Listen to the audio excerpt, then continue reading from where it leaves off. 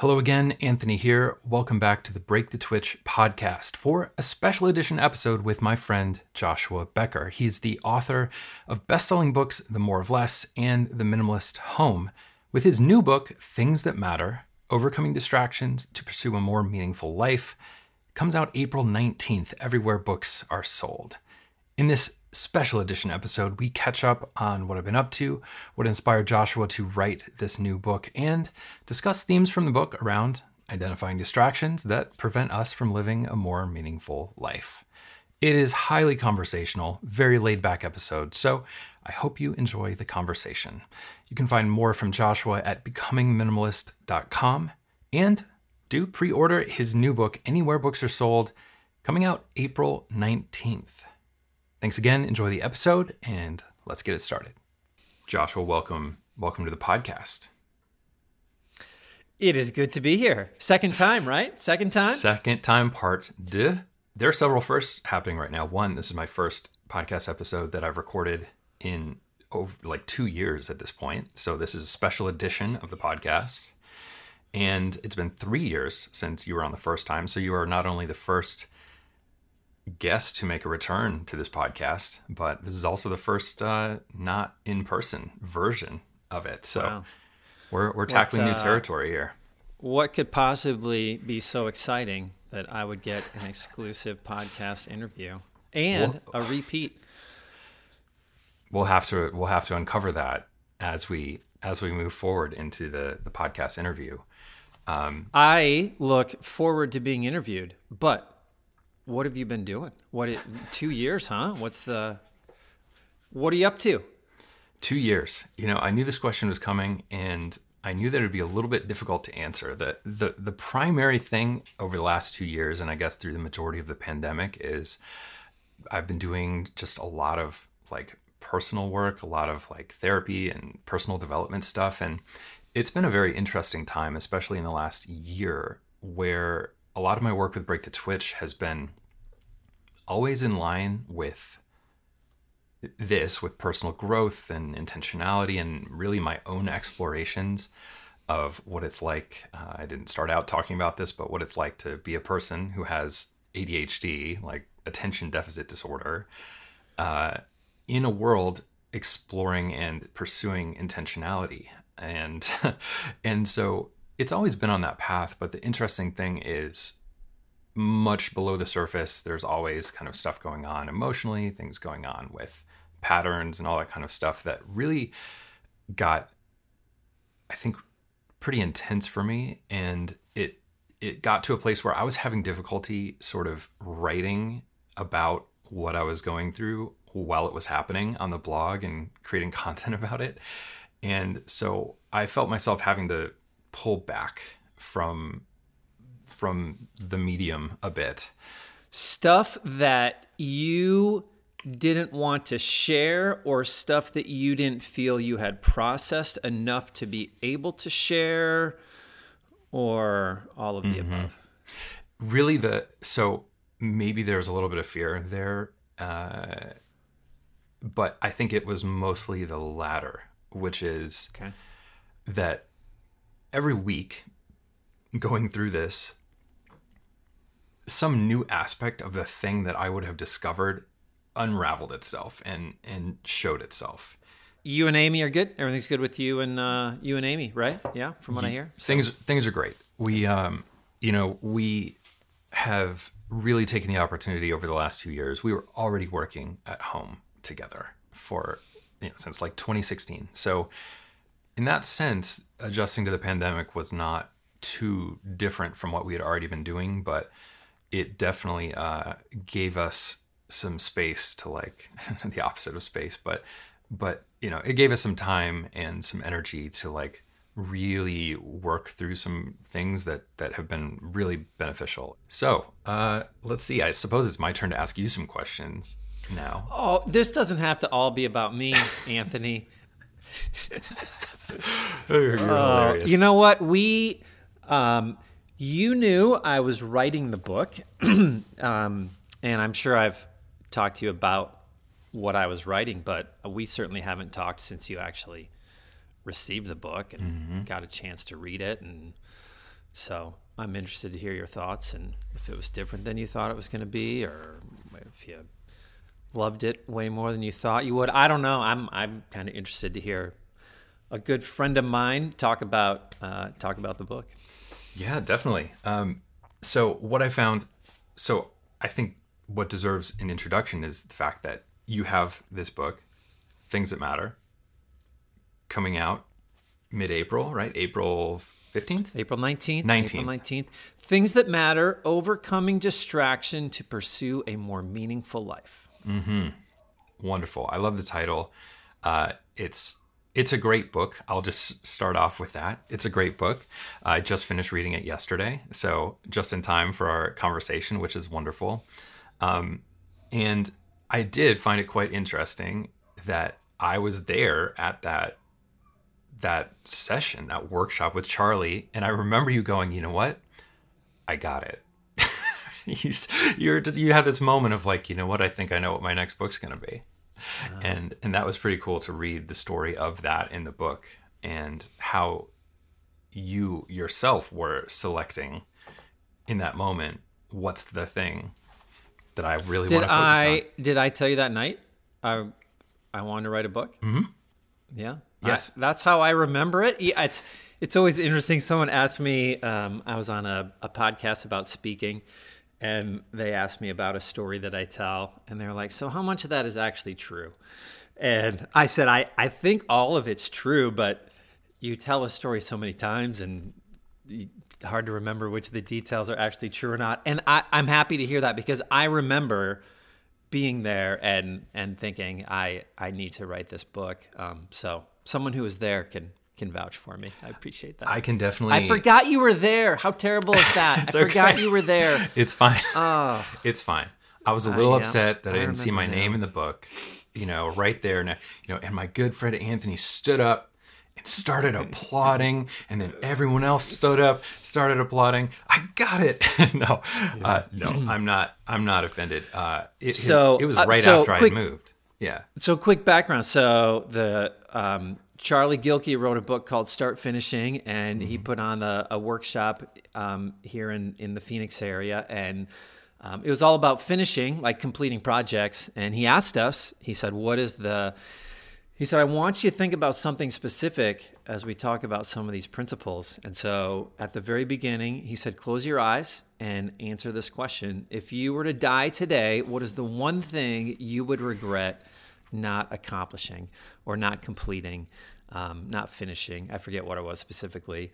And in that moment, I had just come off a retreat where I had spoken about a lot of these issues and things. And so my mind was just in that spot thinking about those conversations. And then, I thought to myself, I would be upset that I didn't write this book that takes the idea of minimalism beyond physical possessions, but what are some of the other distractions, I think, that keep us from meaningful things? So that was it.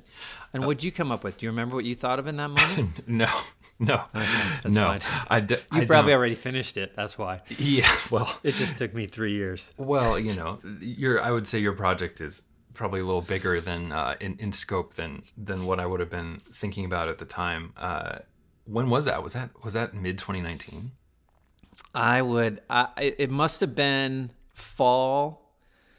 It must have been fall of 2019, early fall 2019. Early fall 2019. I bet that week I emailed either my editor or my agent and said, what do you think about this? And then kind of just sat in the back of my head a little bit. Both people, I ended up emailing both, and they both thought it was a healthy project. But it wasn't until after the pandemic, until after the pandemic hit that I sent out the book proposal. Must not have been until then, because I remember sending an email to my agent like, did I miss my window? Are we still publishing books? Did I miss my window? But is this still an industry, a thing that happens? Yeah, exactly. I do remember you literally tapping your pencil or pen like 3 times on the table, just kind of giving it a couple taps, and you had that moment. And Really? it was like clear as day. And And you just kind of look up and you go, I think I know what my next book's going to be about. Wow.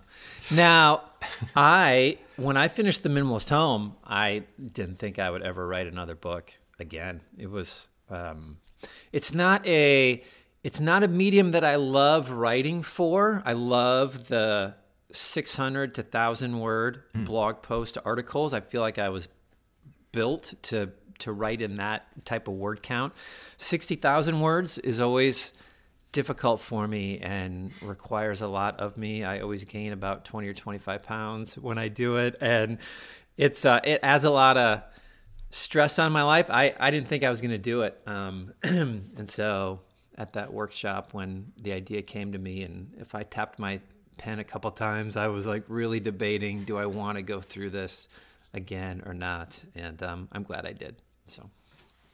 So that actually is a perfect segue here, because you chose something despite clearly it being something that puts a lot of additional stress on you. It changes your life in a substantial way in terms of what is required of you and your work. And it sounds, I remember that around the second book, that it was pretty stressful and you're like pretty unsure if that was the route you wanted to go. So what did that look like? I mean, this is you stepping into essentially what I see as the underpinnings of the book, which is choosing the things that might be more difficult, that we might be afraid of, that we might feel might be an additional burden, but it's the thing that really matters. So what changed for you, or what did that look like going into this process again? Did you change how you approached it from the second book to this one? Yes. But if I were to take even a step back, I think one of the things that I've always loved about Charlie, who this podcast is about now, apparently, is he's always, the first time I heard him speak about work and the importance of work and the value of work, I just aligned with him right away, because I am not a, hey, we should stop working. We should all go lay on the beach. We all work too hard and life should be more about doing nothing. Like that's an extreme. Obviously you can obviously be working too much, but my worldview has never been that work is something that we should be trying to get out of, but instead that good work is meaningful and significant, and there's fulfillment in there. And I think entirely ingrained in the idea of work is that it's not going to be easy. Like work is different than play, and even doing work that you love is going to require some effort. There are going to be some things about it that you don't like. I just made a comment the other day to someone who was talking about a stress-free life, and I'm like, I don't even think I want to live an entirely stress-free life. Like if you don't have any stress in life, then like what are you trying to solve? Like if there isn't something that you want to be accomplishing and want to be doing. So just a step back. So I wasn't afraid to know that writing a book was going to require some work and effort and add some stress onto my life. I wasn't afraid of that, but there is a balance of, is it worth the stress? Is there something better that I could be doing that would serve just as much good, that would be not necessarily easier, but more aligned with who I was? Like I think you're always kind of balancing those things out. So the other part of your question about like, was there some things differently that I did? So yeah, I had an editor named Eric Stanford who really served as an editor for my first book, The More of Less, and really I think took 600 to 1,000 word blog articles and like showed me how to put it into a book. He was also my editor for The Minimalist Home, where when I was really stuck at some at some different points in the book, he stepped in and took an even larger role in, like, let me help you write some of these aspects and let me help you put your thoughts into words. And so when I was going into Things That Matter, it was going into Things That Matter with the understanding that he would help me in the same way that he did with The Minimalist Home. And so when I emailed my agent about writing another book, I'm like, I think I'm going to write another book. I need to talk to Eric. I got to make sure it's something that he's on board to help me write. Otherwise, I'm not going to do it because I know I couldn't do it myself. So yeah, I got him on board much earlier with taking a more expanded role in editing. Not a ghostwriter, but more than an editor. Like, so somewhere in between. I think his name's even listed on the inside cover of Joshua Becker with Eric Stanford, just because there's going to be a big role that he was going to play. Nice. I will say I really appreciate you sharing that aspect of the writing process. I think there is a certain perception in just about all industries that we don't really share the help we get. And it definitely, as someone who, seeing you having written now 3 books, having built, all of these different things, it's nice to hear that even you as this super author producing this stuff, you like know how to ask for help, and that sometimes you need help too. Like that's a big thing, right? Because you do have this message, you clearly have this passion for the work that you're doing, and it comes through in the book. Like, it's a great book, very inspiring, with a lot of wonderful examples, of just different stories from your own life and others. And so it's nice to see you as a human from that perspective too. It gives us all a little more permission to ask for help in that way, when we, instead of just punishing ourselves, stepping through something. So it sounds like that change you went in with, instead of halfway through going like, ugh, I need to, you created a support structure up front, and you learned from that experience, which is, that's like gold right there. Yeah. So true. So true. Something that reminded me of earlier, that the concept of magical thinking, Melody Beattie, it talks about this in one of her books, that it's like, we think that, if I could just get that thing, I just need to turn this one corner, then everything will be fine. I won't have any stress. I'll live a good life. If I could just earn this much money, and then everything will be fine. Yeah, I would say, so for me, it's about recognizing what I'm chasing or pursuing or desiring helps me accommodate or understand or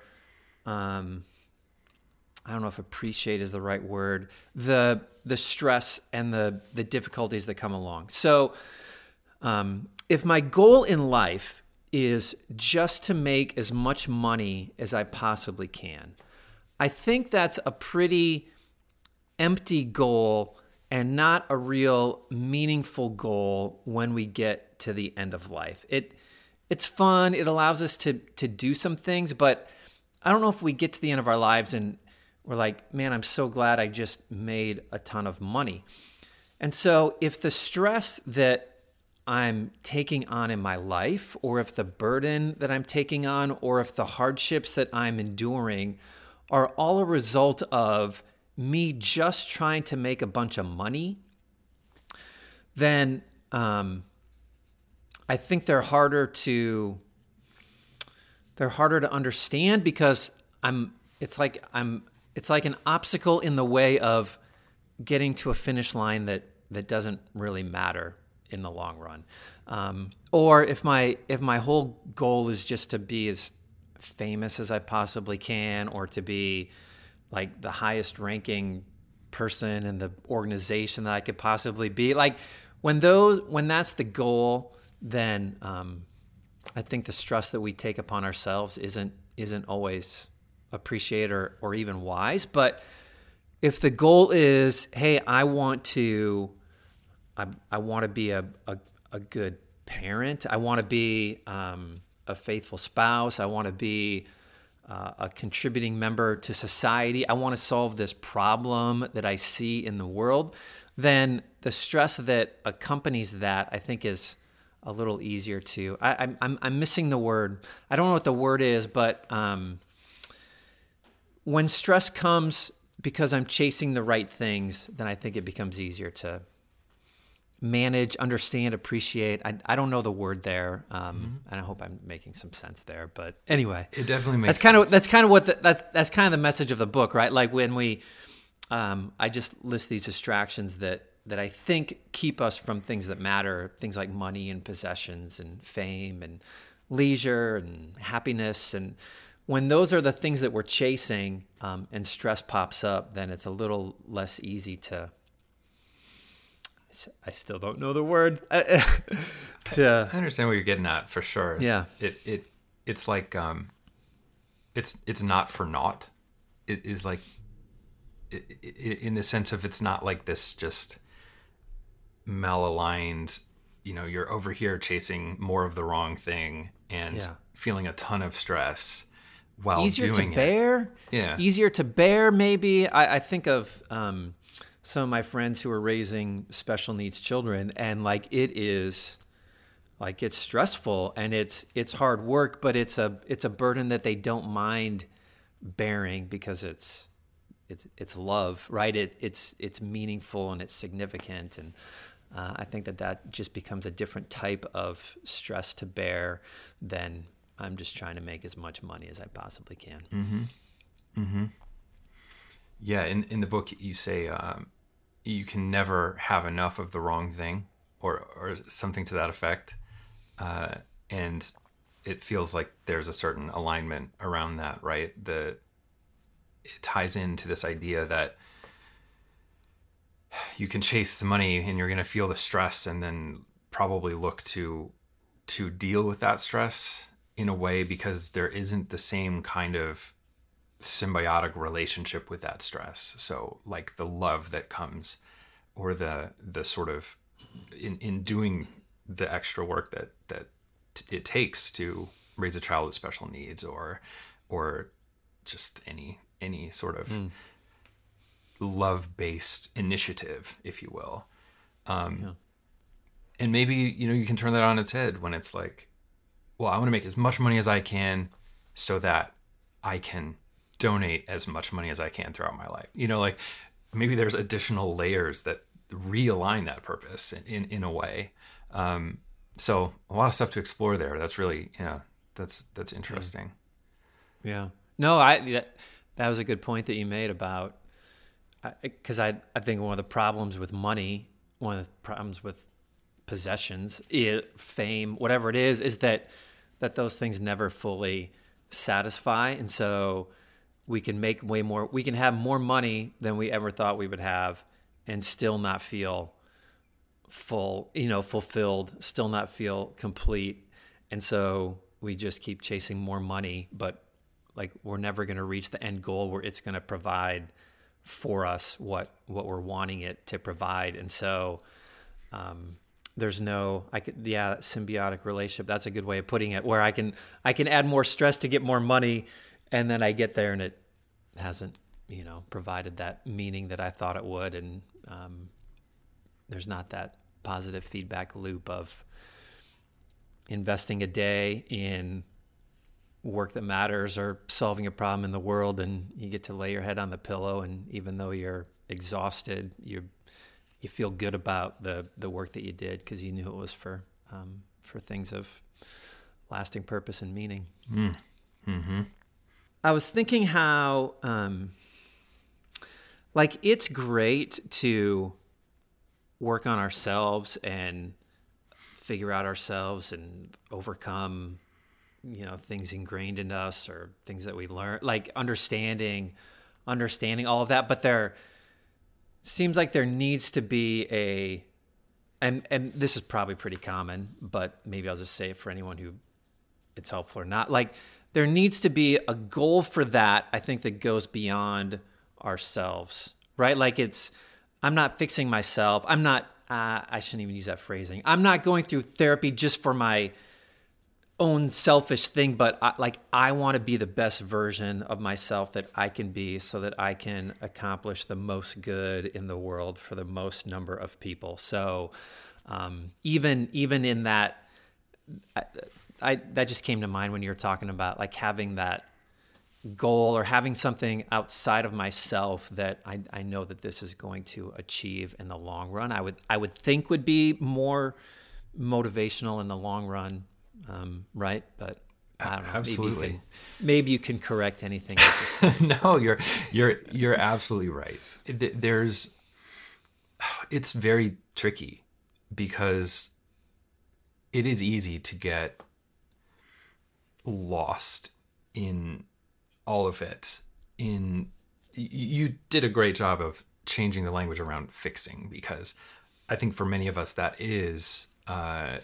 It's very easy to feel like we need to fix ourselves. There's something wrong inherently. And so yeah, I mean, no one's ever going to be perfect. No one's going to be perfect. And everyone is dealing with different things depending on neurotypicality or not. And so this idea of fixing ourselves is one that kind of we need to let go, because we're not inherently broken. It's just maybe there are things that we have created unconsciously that have protected us at one point, and now they get in the way of our success or sabotage our ability to show up for ourselves and for other people, or self-advocate, or like I said, a perfect example is this conversation being that, I'm methodical. I was like, oof, there's a whole book I got to read, right? But no, I was able to go, let's just see. And, I just worked through it, and over 2 or 3 days, I read the whole thing. And instead of getting on my phone to check my email, I just picked up the book and read that. So, like these types of changes and things really do. And now it is in the spirit of what you're talking about. Now we're able to have a better conversation about the book, and I have more context for all of it, and that serves something far beyond me. And so, yeah, I definitely think that this book for me, and ironically or not, came at a wonderful time, because it definitely is like, it's hard. I mean, it's a hard book. And now I've spent the last 2 years facing a lot of these statistics about, looking at how much am I on my phone? What are the ways I'm coping without realizing it? And so I wasn't surprised by a lot of the data in there, and that chapter that maybe might be a little tough. It might, give people a bit of a nudge there in terms of the reality of what's going on and the fears that are holding us back. It's some real stuff, but yeah, that definitely came at the right time. And it is a book about far more than decluttering or owning less, although there's a chapter about that in there, because I think it's pretty important. And do you, as someone who's been following me for a while, are we going to be okay? People gonna like this, appreciate this, or do they think I'm going to go too far? I mean, there's a few conversations I'm sure we've had that set up some of my claims about work and some of those things in there, but we'll be all right, right? People are going to like it. I don't know. Like, it doesn't come out for another month, and you're like, I think people are going to like it, but maybe they're. What I will say is that to me, I've had similar feelings too. I even wrote, I think, a guest post on your blog years ago about what happens after the physical decluttering. What now? Like, is this it? Have we reached the magical thinking? Oh, everything's going to be great now because I've reached this point. And so to me, this book answers the very logical next question of, okay, so that what? In order to do what? And so to me, that's what this book is really about.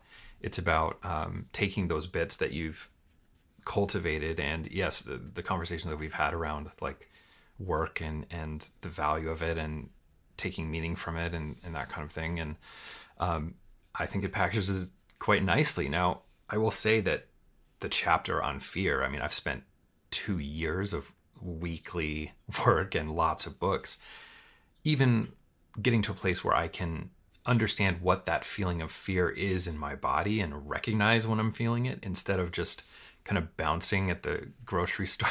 Like, this is a good example of awareness, right? I'd be at the grocery store and at the checkout aisle and just like irritated and like kind of sweaty and just jittery and feeling really uncomfortable. And I just never really thought about that. Like, I never really processed what was going on for me. And so it took months to start checking in with myself, and instead of just dismissing those feelings of like anxiety or whatever, to where now it's like, okay, so I sit in the car for a minute and go, breathe, and just like check in with myself and go, okay, I'm grounded, good, let's go in. And then the act of finding everything I need is not as overwhelming as it once was when I would go in already anxious, you know? And so I'll say that the chapter on fear, it goes deep, right? Like, there's a lot of awareness there that needs to be built, but the book definitely does a really great job of giving you the areas for where to look, and for where to start exploring, and to do that. Yeah, I found it very inspiring in that way, and I think it's a great number 3. I mean, it's a great follow up to the work you've done. Thanks. I think people are going to love it. I would agree. Yeah. And I would agree. I would agree. I mean, certainly the chapter on overcoming, past mistakes in our lives isn't going to be what everyone needs to overcome all the past mistakes in their lives. But or the chapter on money, like why we constantly think that we need more and more money all the time. Like, one chapter isn't going to fix society's desire for more and more money, but if it can raise the issue, if it can get us to start thinking about it. I once heard someone describe college. He was like a president of a college or something. I don't remember his role. And he said, our job at college is to introduce subjects to young adults' minds that they'll be thinking about for the rest of their lives. And I look back at college and I'm like, that's it. Like, I was a banking and finance major, and I didn't learn everything about banking at college, but I learned the terms. Like, I learned how things function enough that now when I see news about banks, I can understand what's happening. And I took a film appreciation class, and not that I understand everything about movies, but now when I watch a movie, I can kind of filter it through what I learned in that class. And so anyway, that's a long answer to a non-question. But if it can just, raise some issues about, why do I constantly feel like I need more money all the time? Why do I just keep buying stuff that I don't need? Why is praise so important to me? Why am I counting down the days until retirement? And maybe starting to reframe some of that thinking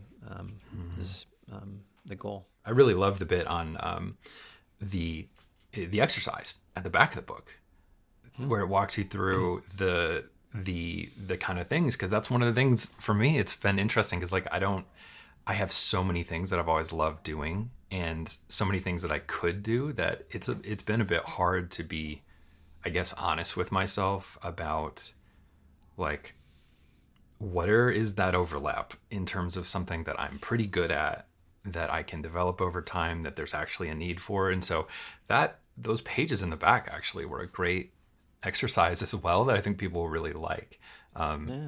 Sometimes it can take some just intentional thinking, right? We day to day.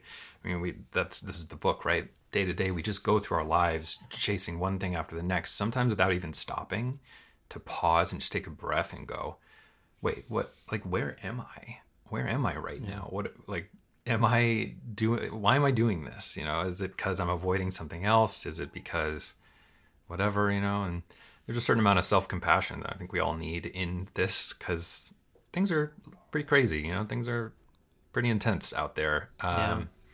And that's, it can be very difficult to pause. It can be painful to pause.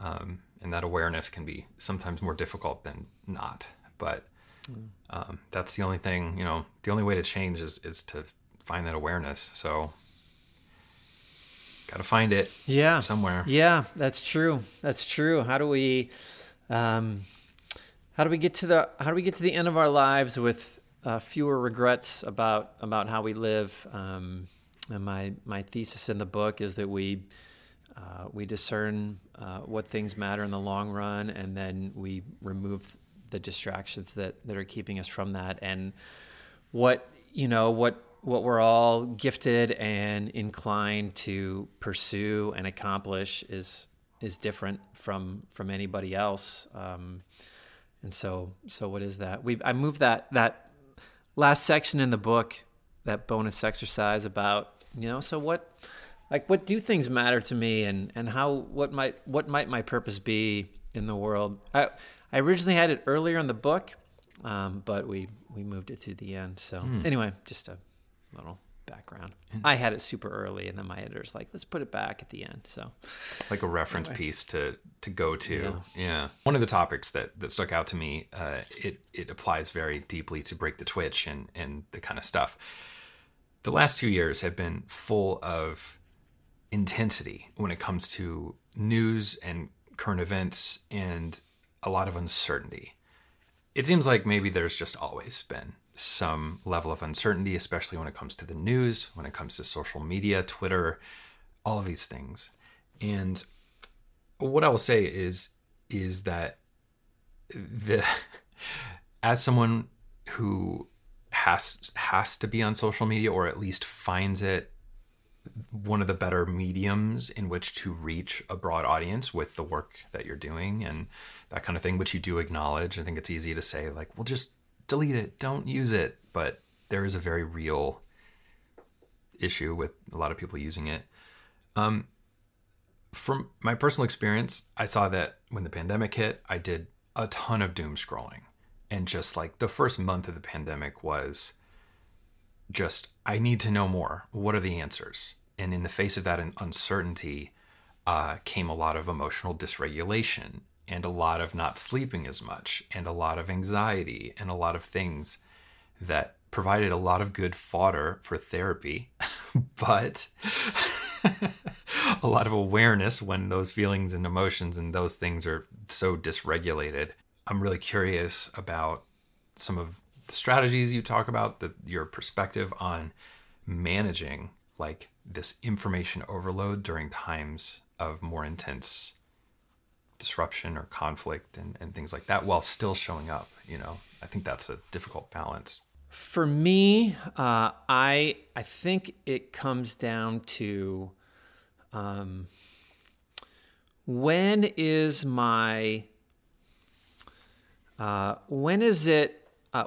all the information becoming a distraction from something that I can do or can accomplish in the world?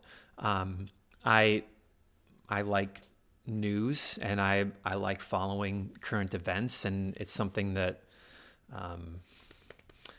I like doing, and I feel that I have a capacity to do. So it's something that I do, but there's a point where it can distract me, whether it's just the consuming my time reading social media feeds, reading stories, watching press conferences. Like I can, I was going to say, this could even become watching sports, like anything where it's just consuming more of my time than it should.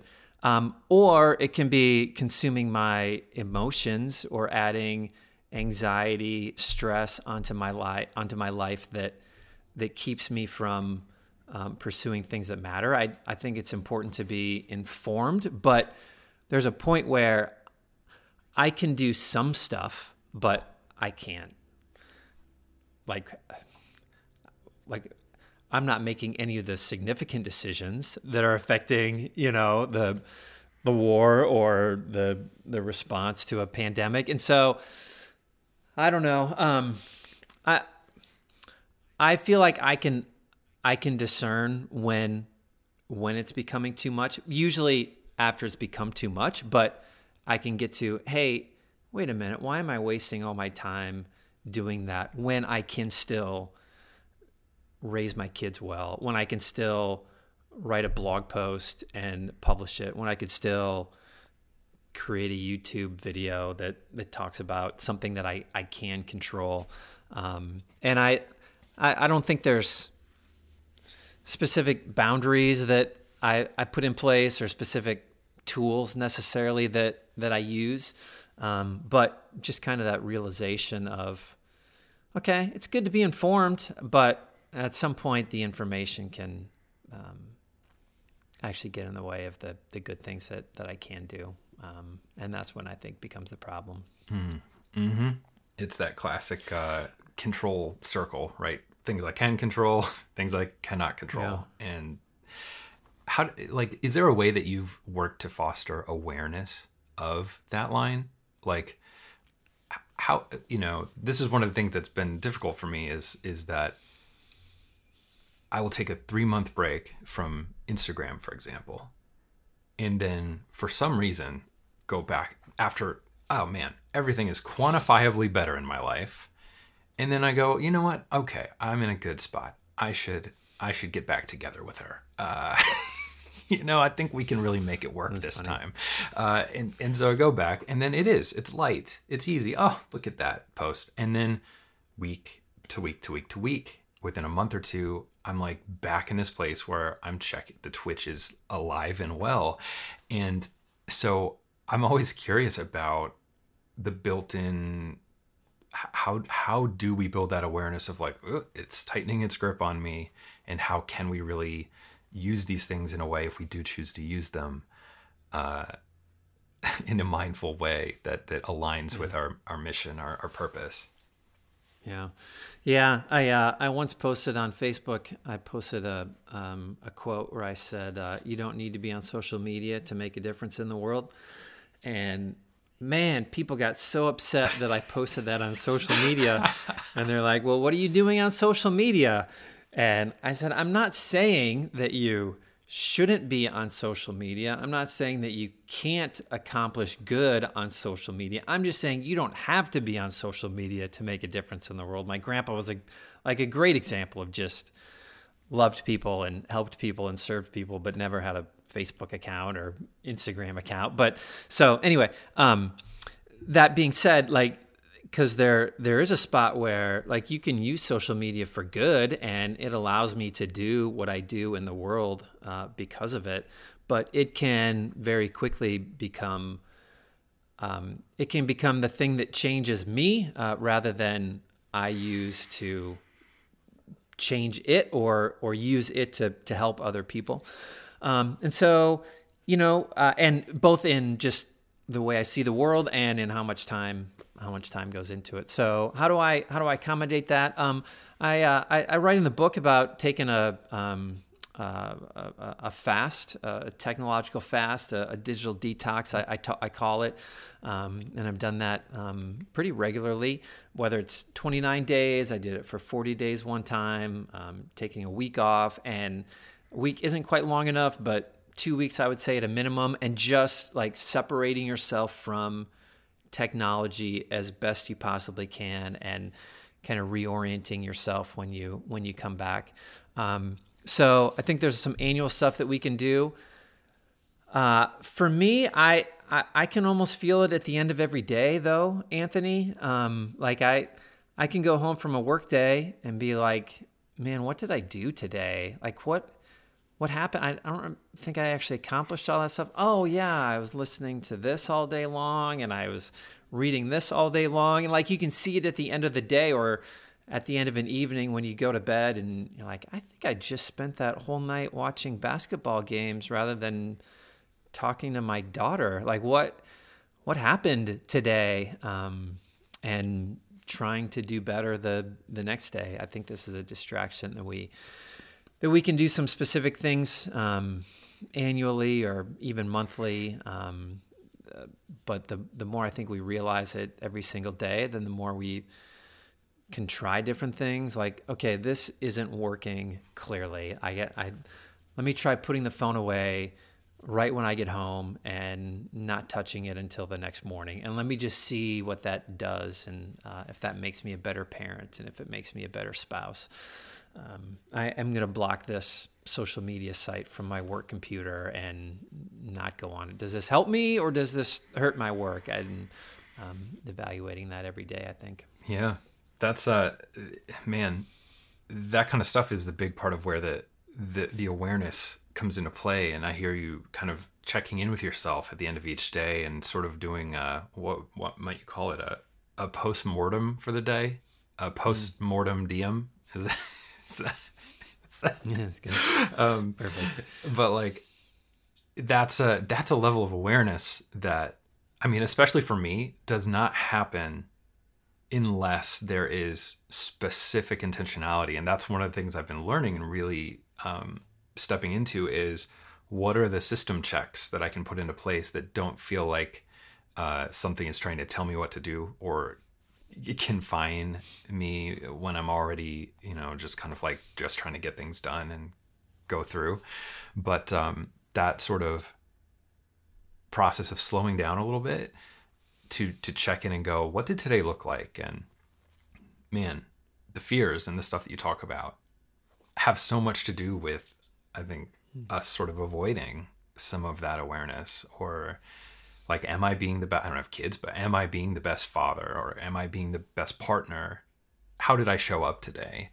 And that can be a very scary question to ask. It was for me. It's less so now, but it's like, are we showing up with our full selves? Are we, accomplishing our potential? These are all these big questions of things, and having those checks, I think, it's critical.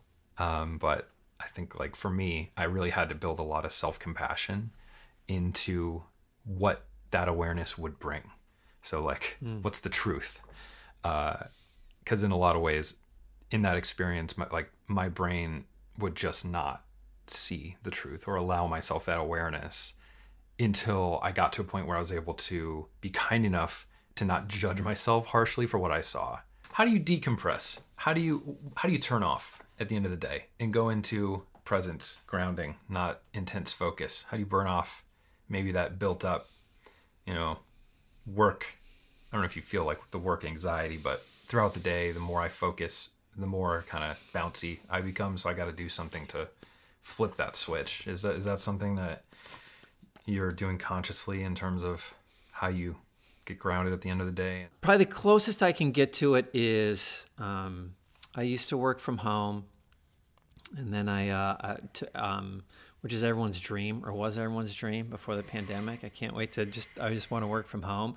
But I always had a hard time, I think, separating work from home when I worked from home all the time. And so started renting an office, and I think that drive time, it's 8 or 9 minute drive, so it was never like a huge drive, but it was a helpful one for me, just to be able to put work behind me and go on to what the thing is ahead, or leave home and go to work and try to get in that mindset.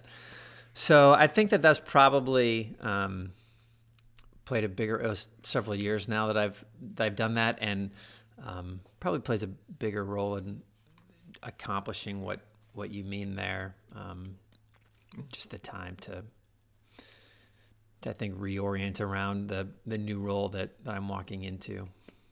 It's been helpful for me. Yeah, that makes a lot of sense. Yeah, that makes a lot of sense. I do remember at one point in my life when I was working in an office and having that like you just cross the finish line as you leave the office for the day, and I haven't felt that since 2016. But there is a certain amount of space that little mini ritual of just transporting yourself from one place to the other would help switch the modes. That makes perfect sense. I wonder what other kind of rituals can be implemented that would create a similar effect. I don't know. I didn't find it. I didn't. I'm thinking we'll just go for a walk, and I'm like, I'm sure I tried a lot of different things, and it was never. I have too. It was never quite the same as grabbing my bag and walking out to the car and driving home. Yeah, there's something to be said for that, for sure. There's something to be said for that. So this came up early on in your books and in your work, is this idea of you're cognitively dissenting from the public opinion. How do we face this pressure, step into it, right? Like, what does that look like in terms of saying, you know what, everyone's doing this thing. I don't want to do that thing, but I still want to fit in and sort of have social connections and things like that. Is that a confidence thing? Is that like a just really believing in what we want kind of thing? Where do you think that can be generated from in terms of going the opposite direction? So I've put a lot of thought into like envy and jealousy and those types of things, and it stems from minimalism. And if I'm going to own fewer things, like, am I going to be jealous of other people who have stuff, or how am I going to help my kids not be jealous? And it occurs to me that the best way to overcome envy, and then I'll get to your question more specifically, the best way to overcome envy in our lives is to know that we are spending our money and our time on things that actually matter in the long run. And so if I'm donating to a charity that I believe in, or if I take a job where I make less pay, but it's around something that I'm very passionate about, then I don't care if my neighbor bought a new boat, because I'm using my money aligned. I'm taking my resources and I'm directing it towards things that I believe are more meaningful and fulfilling in the long run. And so that's kind of my view on minimalism. And so when it comes to like other conversations about society and living differently than how everyone else is living, and if that's important to me or if I fall into that, like if I just know that I'm pursuing things that actually matter with my life, then I don't care if I'm living a little bit differently than someone else. And I'm sure the temptations are always there to just fall into chasing other things. But like, no, I own fewer things than other people might, but that's okay because I know why I'm doing it. And I don't pursue minimalism so that I can have a whole bunch of money in my bank account, because I don't think there's much satisfaction there in the long run. And if there's no satisfaction there, then I'm just going to fall back into buying what everyone else is buying, or living how everyone else is living. And so, yeah, I think you even said it in your question about, I think when we're intentional about the right things, then it becomes easier to remain intentional in all areas of life, regardless of what anyone else is doing and pursuing. Mm-hmm. Mm-hmm. Did I say that? That's pretty special. And there's probably, yeah, you did. I'm pretty sure you did. Or at least it came into my mind. Well, fair enough. And I think there's probably a bit of arrogance in that answer, just as I say it. Well, if everyone else, are you saying everyone else is pursuing things that are wrong? And I probably am. I think people can be chasing the wrong things with their life, and I think society and culture has kind of painted this picture of where you're going to find fulfillment and what the things are worth that you should be chasing with your life. And I don't think that those are always the right things we're supposed to be doing. Just like you said, I think some of the systems are designed to benefit those who created them, and Yeah, I mean, I don't think every commercial on television trying to convince me to buy their thing has my best self-interest in mind, and I think it's very easy. So here's maybe where the arrogance comes out of this, is that I know I'm just as susceptible to be chasing some things, chasing certain things. Like, I know the distraction is prevalent all of the time and every day of my life, and I need to constantly be intentional about what I'm pursuing and what I'm chasing, and when I'm specific and intentional about that, and when I'm working hard to eliminate some of those other distractions, then I feel like I can be satisfied with the day that I lived, and ultimately the life that I lived. Well, I love that. Yeah, maybe. Thank goodness, because I talked a long time. Well, I think this gets into the realm of where does healthy. It's this idea of obviously we know the very negative connotation to narcissism, but there is the flip side of that, which is a level of healthy ego or healthy, like positive narcissism, which is not typically a word we associate positively. But in the literature, that's kind of what it talks about, where it says, like, we can believe that we are making the right choice for us and not let insecurity kind of drive us to just wanting to fit in because that's what everyone else is doing, and still wanting to be a kind, generous, loving person to the people that we interact with and choose to spend our time with, while understanding that they're going to make choices, and it's not our role necessarily to like try to control or change what they're doing, but that we can believe in that we are doing the right thing for us, and it can look different.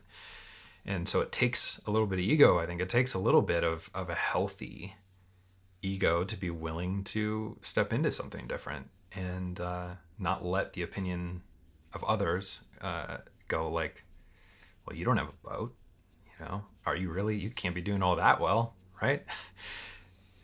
Like there's all that. That's all the keeping up with the Joneses, all that good stuff. I don't ever know if boat is the perfect example for that. It sounds a bit much, but when I was in Vermont, my neighbor bought a boat, and and parked it in his driveway. Like, I was pursuing minimalism, and he had just bought a boat like during that time, and so it's always like the thing that comes to my mind of, there's my neighbor buying a boat, and I'm trying to get rid of everything that I have. So it's a funny example, but it's maybe a perfect example because that old saying, what are the two best days of a boat owner's life is the day they get it and the day they sell it. So maybe it applies better than you might imagine. I appreciate this work. I appreciate the book, and I think a lot of people are going to love it. Things That Matter: Overcoming Distraction to Pursue a More Meaningful Life by Joshua Becker. Should be available about anywhere you search. There we go. Thanks for having me. Thanks for coming on.